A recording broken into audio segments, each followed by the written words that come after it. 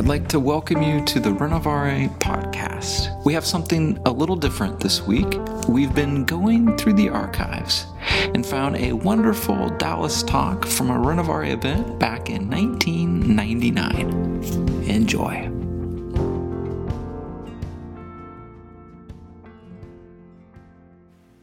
Now, if you want to, you can turn to Glendian's outline. It has some scripture. And I'm sure I can't do justice to it, but we will be using some of the thoughts in it. But I want to change the topic a little bit. And the topic that I will choose will include his. Jesus does want to be seen. God does want to be seen. But the topic that I'm going to take was Jesus nuts?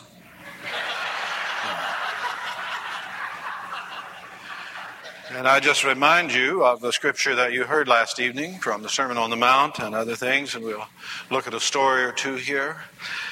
But you know what Jesus said to us in essence, especially if you come down to the last part of the 6th chapter of Matthew, was that this world is a perfectly safe place for us to be. It's a perfectly safe place for us to be. And that if we will simply place ourselves in His hand, no harm can come to us. Now, harm isn't exactly the same thing as hurt. We're still vulnerable, but no harm can come to us. And if that isn't enough to make you wonder whether or not Jesus was nuts, maybe you haven't been in the real world. But that's what he was saying. And he was just saying, look, how God has arranged everything. God has arranged a world in which everything is taken care of in its own way. Do you not believe that God has made provision for you? See, that's the invitation of Jesus, is for us to see God as perfectly in control of the world and allowing what comes to pass in it to come to pass, because at least in the long run, it is a good thing. And not taken separately.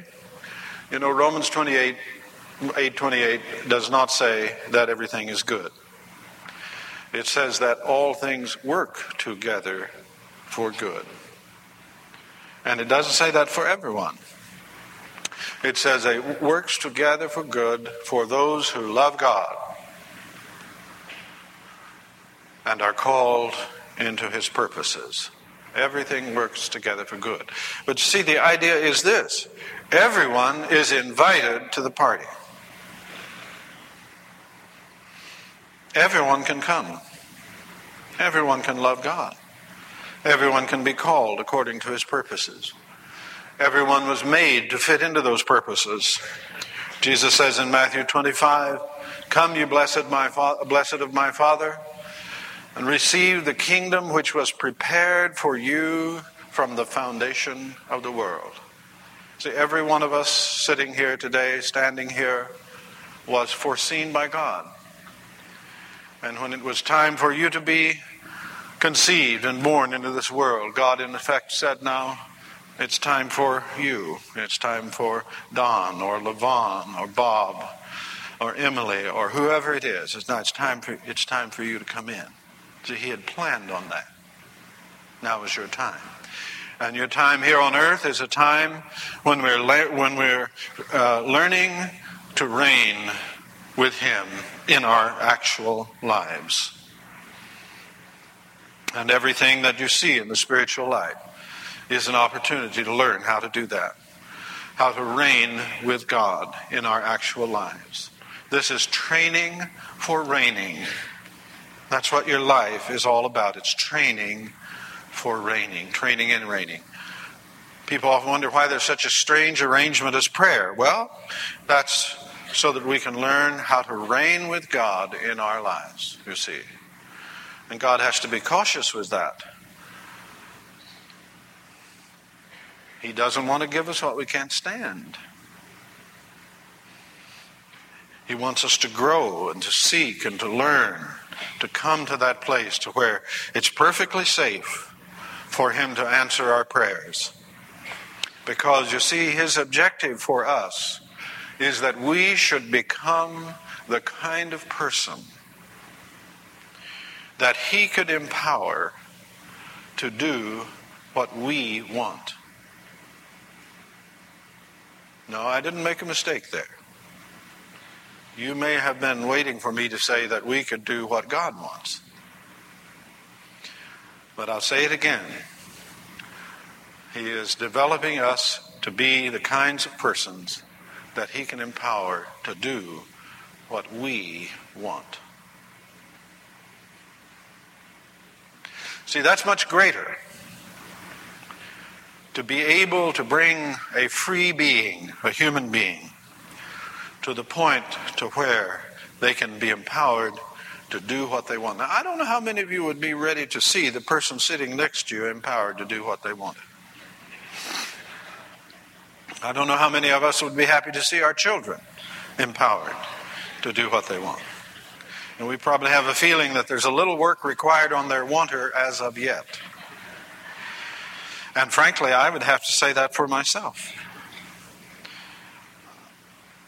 See, I'm still in the process of growth and development.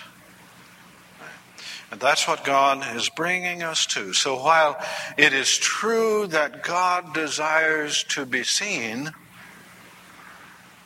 he isn't obvious to this world. He isn't obvious to this world. I'll take you to a story in Mark 4. One of my favorite stories is the story that you find in Mark 4 where the disciples are having trouble with the ocean. That can be a lot of trouble, can't it? A lot of trouble. And there's a storm in verse 35 of Mark 4 and following. Jesus says, let's go to the other side. Often where our biggest storms come when we are following the leading of Jesus. You know that? He comes and he finds us in a comfortable position. He says, let's go to the other side.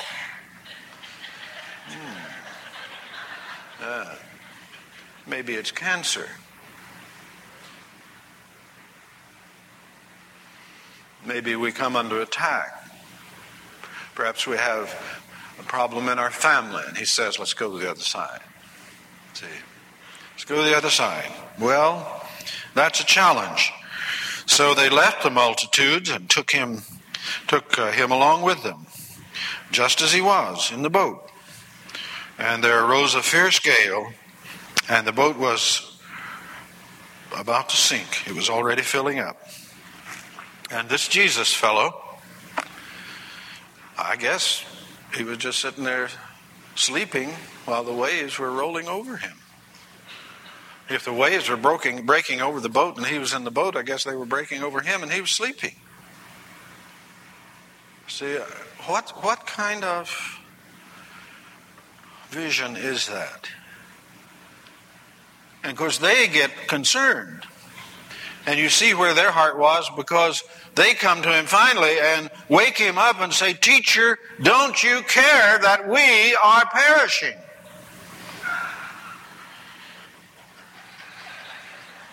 Forget the boat. We're perishing. Don't you care? Wake up! Now what's interesting here to me is that he was sleeping, but also that he says to them in verse 40, after he rebukes the waves and the wind. You see, they had faith in Jesus, but they didn't have Jesus' faith. Do you understand what I'm saying? They had faith in him. They waited for him to do something, then they got a hold of him and said, "You do something. You're supposed to fix our circumstance." And he said, "Why were you afraid? How is it that you have no faith?" And in the other passages in Matthew, he uses that favorite word of his, alagapostoi. And alagapostoi, probably the proper English translation of it would be knotheads. Alagapistoi, little faiths. Little faiths. What do you suppose they said to one another? I mean, probably that's what they said.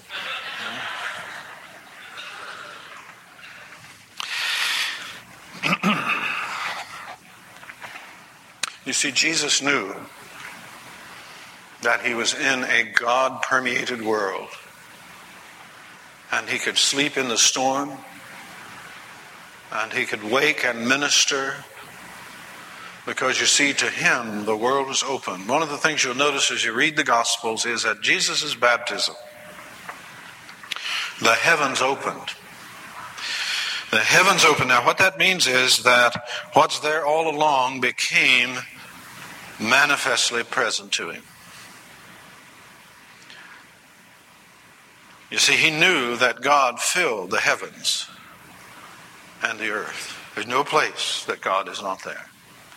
That God fills the heavens and the earth. And he could be perfectly safe. And so he slept. And he says to us, we're perfectly safe. Why do you worry about your life? Why do you worry about food and drink and clothing and so on? He says, God will take care of that. You have much more important things to be concerned about. Why worry about tomorrow? What people are going to do? What's going to happen to me? Am I going to get sick? Am I going to die? All of those things. He says, don't worry about it. Don't worry about it, because God is in control of your life if you have given yourself into his hands. See? But someone says, that isn't terribly obvious. And that's true, it isn't obvious. And it isn't obvious because God calls us to seek him. Listen to these words. If with all your heart you truly seek me, you will certainly find me. Jeremiah 29:13. Again, he who comes to God must believe that he is, and that he is a rewarder of those who diligently seek him. Hebrews 11:6. And of course, we all know the verse that we've heard last evening. Seek ye first the kingdom of God and his righteousness. Those go together. They don't come in separate packages. The kingdom of God and his righteousness come together. And everything else will be added. Well, now, we have to make up our minds about Jesus. We have to decide whether or not he really knows what he's talking about. And that is not something that is easy for most of us, because we hear messages coming from all sorts of other quarters. There's not a single field of expertise in our world today that involves a knowledge of God. Now think about it. Right? You don't have to know about God. You don't have to know about the kingdom of God to be a doctor. You don't have to know about that to be a teacher. You don't have to know if you're being credentialed in any area from plumbing. Actually, in some quarters, to preaching. You don't really have to know about God. That's not a requirement. See, that's the way the world comes to us. That's why teaching such as we always are hearing the discussion about evolution, that's why it's really so important. It isn't because it's just a biological theory, because if that's all it were, it would not matter very much. But evolution is presented as a way around God. It's presented as a solution to the problem of what this world is all about. It's presented as a picture of who you are and who I am. That's why it's so important. Because it pulls the vision of God out of our knowledge and says, you can be as well educated as is possible and not know anything about God. See, Now, I hope that helps you see, that helps you join the issue. Because that really is the issue, is whether or not we live with the knowledge of God. Romans 1:19 through 20, because that which is known of God is evident among men, for God made it evident to them. For since the creation of the world, his invisible attributes, his eternal power and divine nature have been clearly seen, being understood through what has been made, so that men are without excuse. You see, that's the comeback of a theory which says, oh no, everything just popped into existence.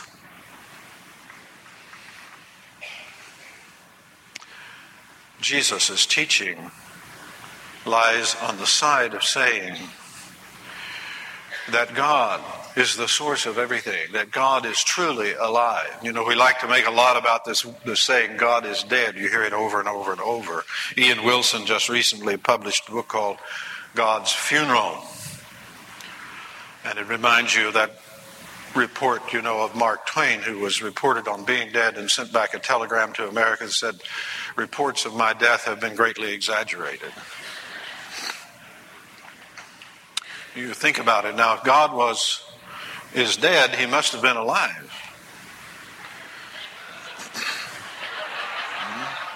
But if he was alive, it's very unlikely that he died.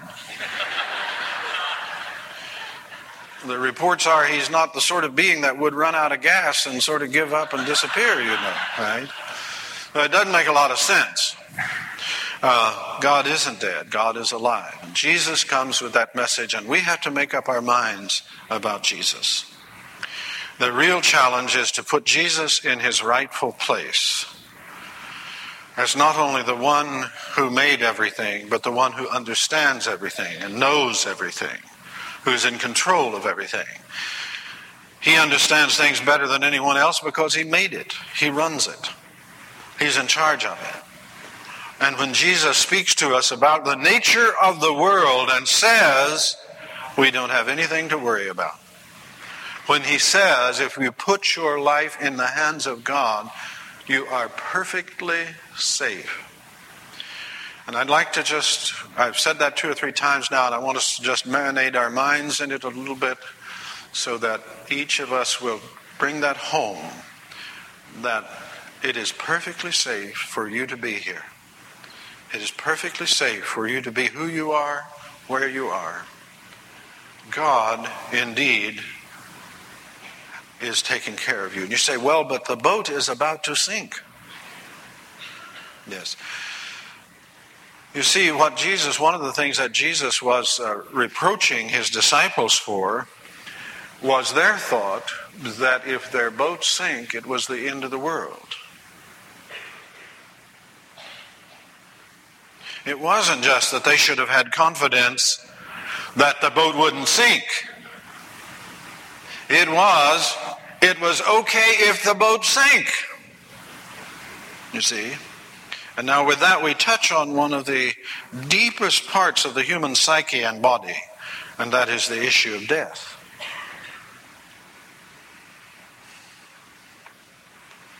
And because we don't hear what Jesus says, and we don't understand that he's really in charge of things, and we don't accept that in the depth of our being, we're constantly worried about death.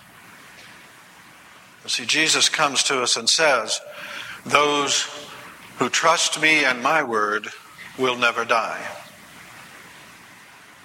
And you have to think about whether or not you really believe that. And I invite you this afternoon to consider it carefully.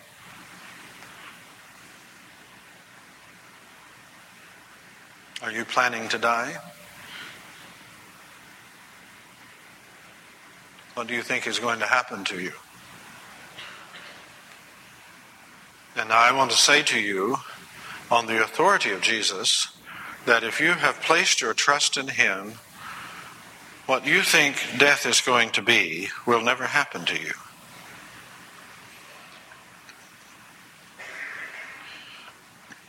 That very person you are, that experience you are, is going to continue right through the time when others who are looking at you from this side will see that your body has stopped functioning, and you will continue in that life into the presence of God, and you will see the world as you have never seen it before. You will begin to be in a position where, as Paul says in 1 Corinthians 13, we shall know as we are known. What he means there is, we shall know then as God knows us now. Now you think about that because you have to understand that Jesus took away the fear of death which always holds human beings in bondage. He abolished it. So now there isn't any place that you, as you trust in him and believe that he is who he was and who he is, there isn't any place that you will be separated from the loving care of God. Do you remember what Paul said about that? Nothing can separate us from the love of God. Nothing. And then he goes through a fantastic list that includes life and death and all of that. So Jesus was not nuts. He knew what he was talking about. And if we had time, we could go further into those matters and talk about all the things that he knew and all of the things that he was in charge of. He was the master of matter. He could speak to the weather and change it. He could suspend gravity. He could transform elements. He could transform lives. He laid down his own life and took it up again. So now that's where we're living, folks, when we come to put our confidence in Jesus Christ and bring him down to the level of our lives as a whole and trust him with everything. And now when we come to that point, then the idea that God wants to be seen becomes very important. God certainly wants to be seen. We see him coming into the garden with Adam and Eve in the cool of the evening, walking in the garden, searching for Adam. God is a God of love, and love wants to be known. It wants to be seen. It wants to be experienced. We know that in human life, from little children all the way up. Love does not want to be hidden. It wants to be known. The tabernacle of the meeting that was devised in the wilderness was a rather tacky little place, if I may say so.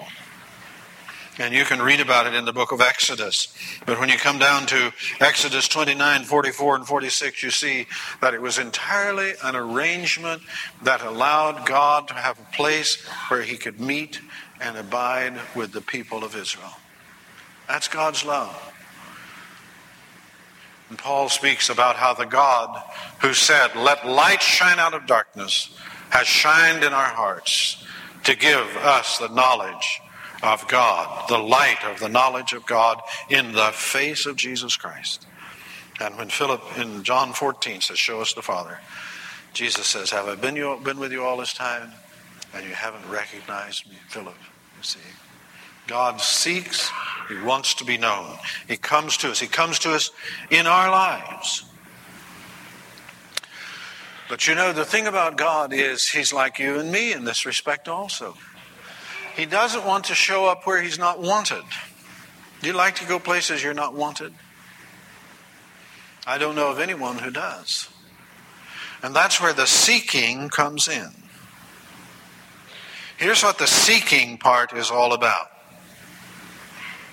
The seeking part is about wanting God enough to pursue him long enough for us to change so that when we find him, we can stand it. Now you may think, well, what's there to standing it? Listen, you know, God is something incredibly great. Incredibly great. The teaching of the Bible, "No one shall see God and live," is simply because of the greatness of God. The greatness of God is so great that if you confronted it without the appropriate preparation, it would destroy you. How close could you get to our sun, which is 90 million miles away? Well, look, our sun is just a very tiny part of what God is. I mean, He created that and so much more that your mind can't grasp it. And so God has to prepare us and lead us and send out things that we can hear and receive that will cause us to grow on. The deepest question, you see, is what do we really want? Do we really want God? Now, you know, I'm not just talking about a thought or a wish or a good idea. I'm talking, do we thirst for Him? I would just ask you today, would you describe your attitude towards God as one of thirst? Would you describe it as one of hunger?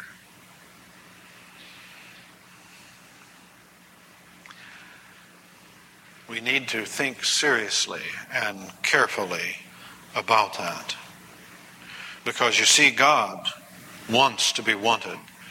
He's like people or persons in general. And when we want Him, He says, we'll find Him.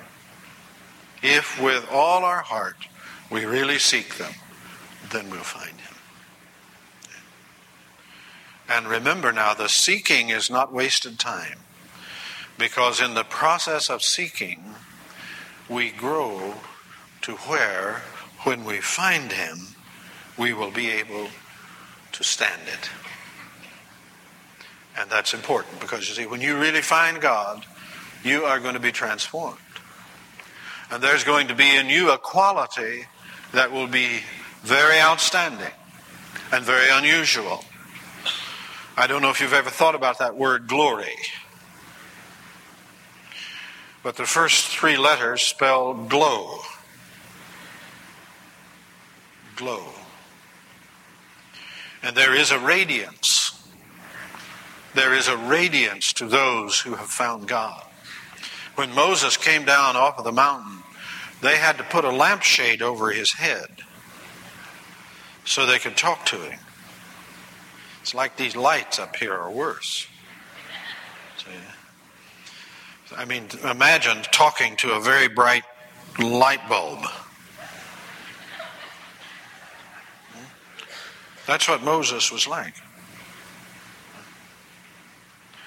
You know, when Jesus said a city that is set on a hill cannot be hid, he was talking about people who've learned to live in the kingdom of God.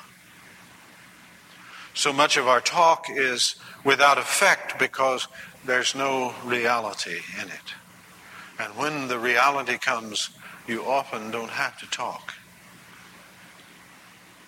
St. Francis sent his people out 2 by 2. Indeed, they were not an order of preachers, and they were not supposed to preach. And you've heard that saying many times, perhaps of St. Francis, who told them to go out and manifest the love of God to people, and if necessary, use words. But you see, they went out 2 by 2 so that they could love and serve one another before the world to testify to the reality of the kingdom of Christ in their hearts. And when that comes, you will have power. Now, I don't know how much power. I don't seek power myself, really. I'm willing to have power if the Lord wants me to do that. I don't seek it. I don't know how much of it I could stand. If you raise someone from the dead at this meeting, word is going to get out. And very likely you will have some television cameras coming to your door. And then you have to decide what you're going to do about your new status. Because it will change your life. Now the question is, can you stand it? Can you stand it? And the next question is, are you prepared to seek the Lord who wants to be visible in such a way that you can become one who receives that and one through whom He becomes visible? Can you think of yourself in that way now? As one through whom the Lord becomes visible. Because God wants to be visible, and his chosen way to be visible is through people. That's you and that's me. We are the ones through whom Christ chooses to be visible. And when people see Christ in us, they move towards confidence that this is a perfectly safe place for them to be. And we can talk ourselves blue in the face about it, but until we bring the reality of it, until we can manifest the confidence and love and strength that comes from abiding in the kingdom of God, very little of it will move over to others. And frankly, it isn't primarily just to move over to others. It is for us to live in. It is for us to be a part of Christ and to share his life and to have that reality in us no matter what comes and no matter what we see in the visible world, whether it's the storms breaking over our ship, it's our family breaking up, our children failing, because we don't run their lives. Whether it's disease or madness or whatever it is that comes our way. Whether it's just the overwhelming wounds of a past that all human beings in some measure share. No matter what it may be, we will be able, as Moses did, to endure as one who sees what is invisible. You know the great verse in 2 Corinthians 4, from which Renovare takes its name in the Latin version. Paul talks about how the outward man is perishing day by day. But on the other hand, the inner person is being renovaried, renewed. And it goes on to say, while we look not at the things that are seen, but at the things that are unseen. God wants to be seen. And when we seek him out, he becomes present to us with all of the force and vivacity that we have in our awareness of the sense-perceptible world, and more so. And we see God in everything because he does want to be visible. I included in the flyleaf of the Divine Conspiracy these words of C.S. Lewis. And they're the words of Uncle Screwtape, you remember, the senior devil that is advising his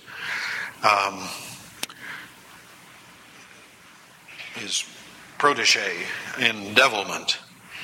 And he says to his protege Wormwood, "You must have often wondered why the enemy, that is God, does not make more use of his power to be sensibly present to human souls in any degree he chooses and at any moment.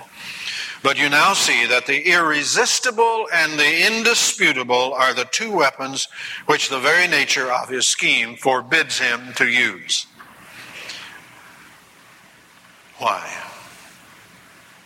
Because God, who wants to be seen, waits on us to seek him and pursue him and desire him to the point to where he alone is what we desire. And then it is safe for him to fill our lives with his tangible presence. You see, he does not overwhelm. He does not bully. He waits and he calls. And when that time comes, then we see the wonderful vision of a person who is living with God present, visible, seeable, real, beyond anything in this world. Then the boat can go down. It doesn't matter, because we know we're safe. A couple of years ago, I was in Kenya briefly speaking to some people from Wycliffe Bible Translators, and there was a couple there who had lost 2 sons to malaria in 1 week. Your heart sinks to even think about it, because we all know what that means, of course. But I wish you could have seen them, and you would have seen how God was visible in someone to whom God was visible. This woman told how they got the boys back here to Michigan, to hospitals which had the best possible treatment. But you know how malaria is. Sometimes malaria, there's just nothing you can do about it. And as the husband took one son to another hospital to try some special treatment, this lady was staying in the waiting room as her boy lay near death. And this woman said very simply, she said, "I decided that God was good. No matter what happens, I decided that God was good." And those boys died. They still have a daughter left. They're remaining faithful in their service. That really isn't it, because people can remain faithful in their service and be filled full of loss and bitterness and anger. This man and his wife were beautiful cases of the radiance of Christ in a person who has learned to see that Jesus was not a nut, and to know on the basis of their own experience that God is in charge, that nothing lies beyond his care, because we live in a world that is permeated by a loving Heavenly Father. Thank you. Well, there you have it. And that is worth a couple of listens for sure. Have a great week.